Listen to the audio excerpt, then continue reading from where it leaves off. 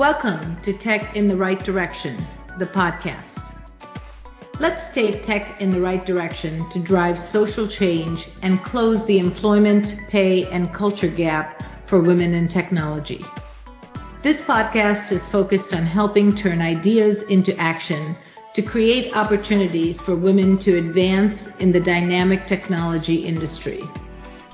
I hope this podcast will inspire and motivate you to encourage more women and girls to seek or grow a career as a woman in technology. Stories about the journey of amazing women in this tech field starts right now. Welcome to Tech in the Right Direction, the podcast. This week I'll be speaking with Catherine Kress. Catherine is Percepta's Vice President of Strategy. She has 25 years of experience in marketing and customer experience consulting, having managed global marketing, products and services development, and more. Catherine is a clear leader in everything she does and has the resume to back it up. Her ability to build and lead teams is second to none, and she has a great vision on the path to success for women working in any industry, especially marketing, technology, or the BPO space. Catherine, welcome to the show. I'm so excited to have you on. Thank you. I'm happy to be here. Great. Let's get started. So, Catherine, as a woman in tech, can you share with us your career journey and how you got to where you are today? Sure. Not terribly traditional, I'll tell you. I graduated with a degree in Asian Studies and Political Science. And most of my early career was overseas, in that space. And I really started down the tech road about 5 or 6 years in and started working for a company in California called the Institute for the Future that did customer technology forecasting 10 years out. And in that position, really honed in on customer behavior and how the technology was coming along to enable new experiences. And from there, my career has spanned consulting in customer experience and technology over into leading advertising agencies, global marketing, software development, all the way to where I am today, which is heading up a customer experience strategy for a global contact center and customer experience company, of which, again, technology is a huge role. That's awesome. That is awesome. And a lot of people don't start their careers, in technology. So you're not unlike many of those, but what a great transition. Yes, it's been exciting. And, I'll say I am much more on the customer experience side of technology and building up those requirements than, some of the hardcore technical implementation side, which has been, really rewarding to use both sides of the brain. Yes, and very important to have both the business as well as the technology side in order to really make it successful. Agreed. Okay, so you're a clear leader in everything that you do. Can you share with us some of your best practices around building and leading great teams, especially for women? Sure. I think it's really important to set great direction for your teams, but not micromanage them. Let them have ownership over their pieces of the pie. People come into a position with great skills, and it really is, I tend to look for, is a person curious? Do they have the drive to succeed? A little bit of an entrepreneurialism to them, especially in the space we're in. That's really important because the industries change and the technologies that support us change quite a bit. So, it really is trying to set the right direction in the future vision, and then letting people do what they do best and holding them accountable. I think as well for women, it's really important to understand where the work life fits in with their overall life. I have 2 children, and, for me, they're a very important part of my life. And, allowing the work-life balance and some of that flexibility that keeps people engaged and lets women understand that they can succeed in the marketplace and succeed at home, not always easily, but being open to some of that flexibility. And, as long as you get your work done, when and how you do it is, kind of open to you, I think is really critical in getting and keeping good people. I think those are great pieces of advice, to be curious, to have the drive to succeed, take initiative. I think the other couple pieces, I feel like passion is a big part of it. Passionate passion overrules like a lot of things because that drives you to keep going, right? So how do you feel about passion? It's really important, right? Mm-hmm. To me, somebody who has passion, really, those are the people that are going to look for a better way to do things. And, Mm-hmm.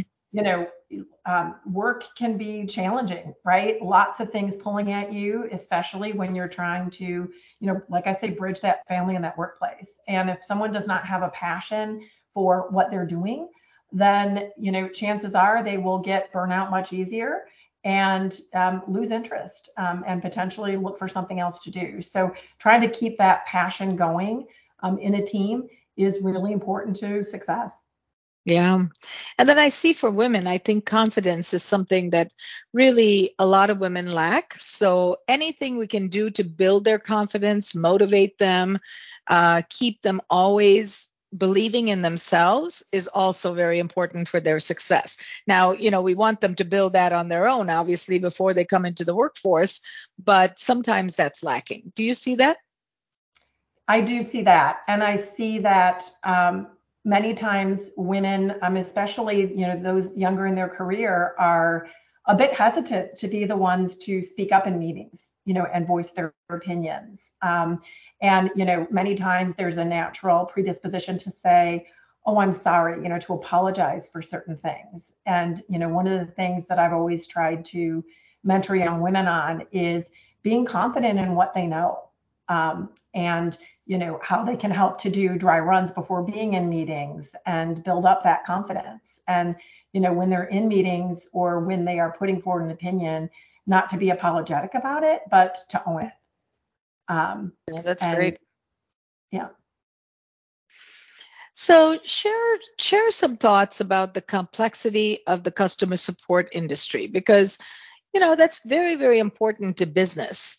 And things were different many years ago than it is now. How has that industry transformed over the years? Oh, it's been huge. Contact centers, as you think about them today, really started out in the 1950s, 1960s, predominantly started out by women, mostly housewives, taking calls and placing calls from their homes. And that, of course, has changed leaps and bounds in the past 20 plus years. Of course, with COVID, we are all back in our homes again. But today, that has really expanded beyond what was traditionally a very phone-centric industry to within the last 20 or so years, adding chat, adding messaging, adding SMS, social coming into being. So really branching out into all sorts of digital forms of communication. And really that has created challenges for companies on how best to manage that. Not only is the skill set a little bit different, some people are really good at phone, others are really good at written communications, but how we have a technical infrastructure that's able to knit those channels together and create a seamless customer experience is difficult. And how we're able to transition across those channels is a little bit difficult, and how we manage AI and automation and all of the other wonderful things that are coming into play to make the experience better is something that needs to be carefully architected and enabled. Yeah, it is very different. You're right. I mean, all the tools, the technology tools we have today, we didn't have then. I was shocked when you said that the contact centers were actually primarily by women, because that makes sense of a work-life balance as well. If they had to be home with their kids and do house stuff, you can kind of do both if they were in school. So that's really interesting. And then, chat messaging. Do you see a difference? I know your role is global, so do you see it differently in certain countries versus the US? Some countries, yes. I mean, there are certain countries where they're a little bit more digitally forward Mm. and others that tend to be more phone centric. And it also will, vary a little bit by industry or customer type, whether you are a commercial customer or a retail customer. So the critical thing for companies is really understanding how customers want to communicate with you and through which channel. Many times we see companies that will look at a new technology and say, "Ooh, I need to stand up chat. I need to stand up messaging. I want to launch bots." And the technology is not an end goal, right? Technology is really an enabler to a customer experience.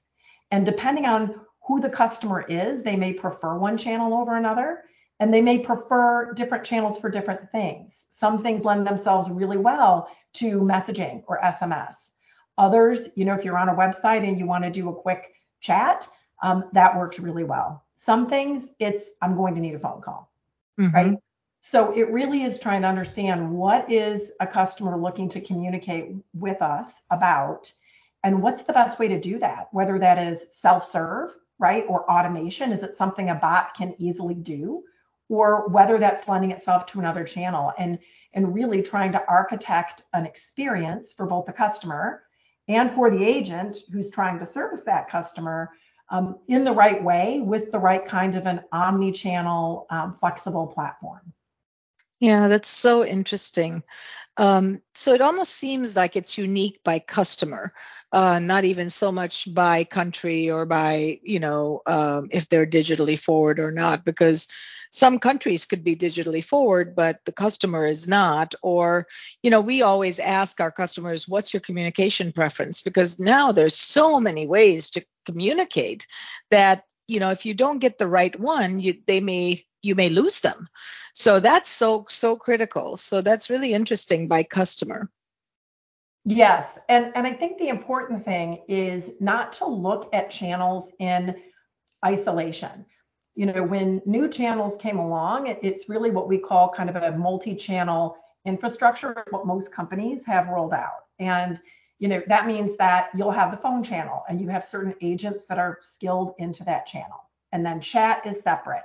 Messaging is separate. They don't really communicate with one another, and the systems don't have the ability to see if agents are available across them. And that can create friction within the customer experience and inefficiency within the contact center, because you have to staff those teams separately. And where the world is really moving is an understanding that a customer may start a message in chat or start an SMS and then want to move to the phone channel. Or they may be in a conversation up front, but then want to communicate via messaging following that communication. And unless we build omni-channel systems that have visibility of our agents across channels and hire agents that have flexibility across channels, we're not able to deliver the experience that customers want, because it will change depending on what they want to talk with us about, and it will very well change across the scope of that interaction, particularly if it lasts multiple sessions. Yeah, I have a customer, it's so interesting, that will change their communication channel based on where they are. They travel a lot, where they are, what they're doing. If they're at their desk, they might use email. If they're on the road traveling, they might use Skype. It's very interesting to see, how different people react to different channels and how they use them. Exactly. Yeah. Very interesting. So let's now talk about technology in the BPO space. You say it's not a gadget, it's an enabler. Can you tell us more? Yes. This is one, a little bit, just touched on it a wee bit, but a lot of times people will look at, especially with bots, it is just a gadget or a tool to be stood up. But really, technology should be viewed as the enabler for the experience that you're trying to deliver, whether that is for the customer or whether that is for the agent. And if it's not looked that way, then oftentimes we see companies standing something up just to say, look, I did it. I checked a box. We want to be modern. We want to have this type of technology. And that often won't deliver the right results or be integrated into an overall part of an experience. Very interesting. Yes. And it is an enabler. You're right. So managing people, process, and technology is critical to your brand, critical to success. How do you navigate this space to ensure that you're being successful? Great question. Yeah, I look at it, there's an order to things. And, process is the tip of the spear. And, process kind of encompasses that experience that you're trying to deliver. I think the trick for companies is to really, when you're looking at process, lay out what it is you're trying to achieve, that experience that you want to make happen, the processes that will enable that, and look at both sort of a 5-year out, where is it I want to go, because that's what you need to plan for, but also look at what is it I can do today. You've got to kind of balance the near term and the long term. And once you understand that experience, that customer journey, and then the agent journey that's going to deliver that behind the scenes, you can then look at it and say, okay, what does that mean for the technology? What do I need the technology to do to enable this process? What people skills do I need? What type of person do I need to deliver this particular experience or process? And that will often help you prioritize and look at what is the role of automation in this process, right? That's going to actually make it a better process, not overly complicate it, not try to take out more of the human interaction that would ultimately end up in a worse customer experience, right? But that sort of is the order. And it really is understanding as well, when I'm looking at those processes and the experiences that I want to deliver, more and more the industry is moving away from, how am I just here waiting for the customer to call me, right?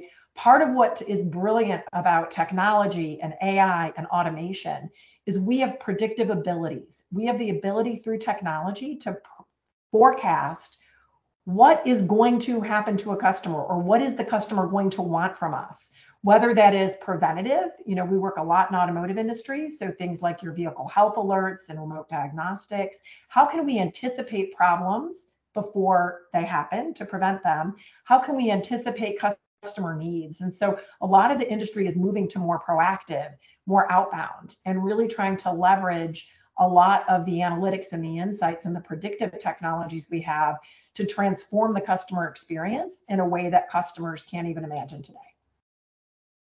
That's amazing. And everything you said is just spot on, and looking forward and planning today for the future. So I'm curious, how do you know what's going to happen 5 years out, and how is that going to be predictable? It's funny you say that. When I worked, I mentioned the first, one of the first companies that I worked with getting into technology was a company called the Institute for the Future, and they do futures forecasting. And, one of the things that is held true is people often overestimate change in the short run and underestimate it in the long run. And so it really is kind of the trick of how do you get it just right? And, people have a certain tolerance for change and capacity for change. So a lot of what we will look at is what is technically possible, and then balancing that up against, again, is that something that a customer is actually going to want today? And can we deliver that in a seamless way? Sometimes if you jump the gun a little bit too fast, it's great to do pilots, but if you can't scale it in a reasonable way, you'll get yourself into trouble. So, we always look to the future as what will technology enable, and then what is the right timeline to actually put it into production at scale with our customers. I love that. That is not easy to do. I will tell you, I love that you said it's overestimating the short term and underestimating the long term, because if I look back and I say, okay, could I have predicted this would happen 10 years from then? I could say, no, I had no idea. Like now, today, life without technology is impossible. I mean, I was thinking, I can't live without my phone. Everything is on there, from my credit cards to my appointments to everything I do. And I could never predict that, Exactly. Yeah. So on a personal note, Catherine, who inspires you and why? I would say lots of people inspire me, but if I'm picking one, I would say it actually is my mother. And the reason why, my mother never graduated from college. She got married out of high school. I had my sister and I, and my parents were divorced early on, and she became a hairdresser. And from there, she just was incredibly tenacious. She, ended up as an office manager in automotive supplier world, and she grew herself into being the very first female sales representative in her company, representing tier one automotive supplier to Ford Motor Company. So, she really was always an inspiration of taking care of family, my sister and I first, but coming from really just her own curiosity, intelligence, and drive and passion, as we talked about, to become a very successful businesswoman leading whole teams and responsible for millions and millions of dollars in business. And she has just continued on to teach me about how do you be a good person, how do you take care of family and work and find that balance in life, while also volunteering and doing a little bit of social responsibility on the side. That's nice. That is a really good balance, and she sounds incredible. Very, very great inspiration and role model in your life. I think that's great. Mm-hmm. So, I love to travel, and travel has been kind of put on hold with the pandemic in the last couple of years. Where is your most favorite place to travel and why? Oh my. I have been to a lot of places having worked in international relations, but I would say one of my all-time favorites is Bali, Indonesia.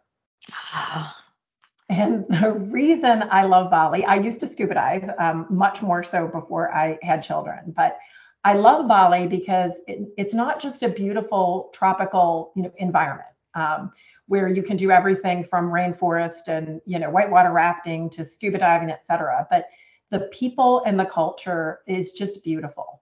Balinese culture, from the batik fabrics to just the open nature of people. It's such a welcoming, wonderful island that is just so different from what you tend to see in the United States of America. And I look forward to going back there as often as I can. That's awesome. I'm going to have to add that to my list because it has not been on my list. But, I saw the movie Eat, Love, and Pray, and there was a portion of it in Bali. And I've always been fascinated by it, but I think I want to go there now. I would definitely put it on your list. It's a wonderful place. Awesome. All right. So this has been so wonderful. I could talk to you forever, I think. In closing, what advice would you give to a woman considering a career in the tech industry? I would say that you need to be curious and be ready for a ride, because technology is changing at such a more rapid pace than I think it ever has. It's always been fast moving, but today it seems like it's moving very fast. And, particularly the importance that it has on work life overall, with so much more work from home that's not going to go away. I think women in tech need to be very curious, very much looking for the next improvement and ready to pivot, ready to change. And the other piece is what we talked about. I would say, grow your confidence. I used to tell young women working for me that were, nervous or not sure of themselves, you've got a good head, more about this part of the business than anybody else. It's yours, you own it. So own it and, move it forward. And you know what? If you make a mistake, you'll learn from it. It's technology. We're not curing cancer. Nobody is going to die based on a decision that is made. So trust yourself and have fun. I love that. What great advice. You're spot on in everything that you said.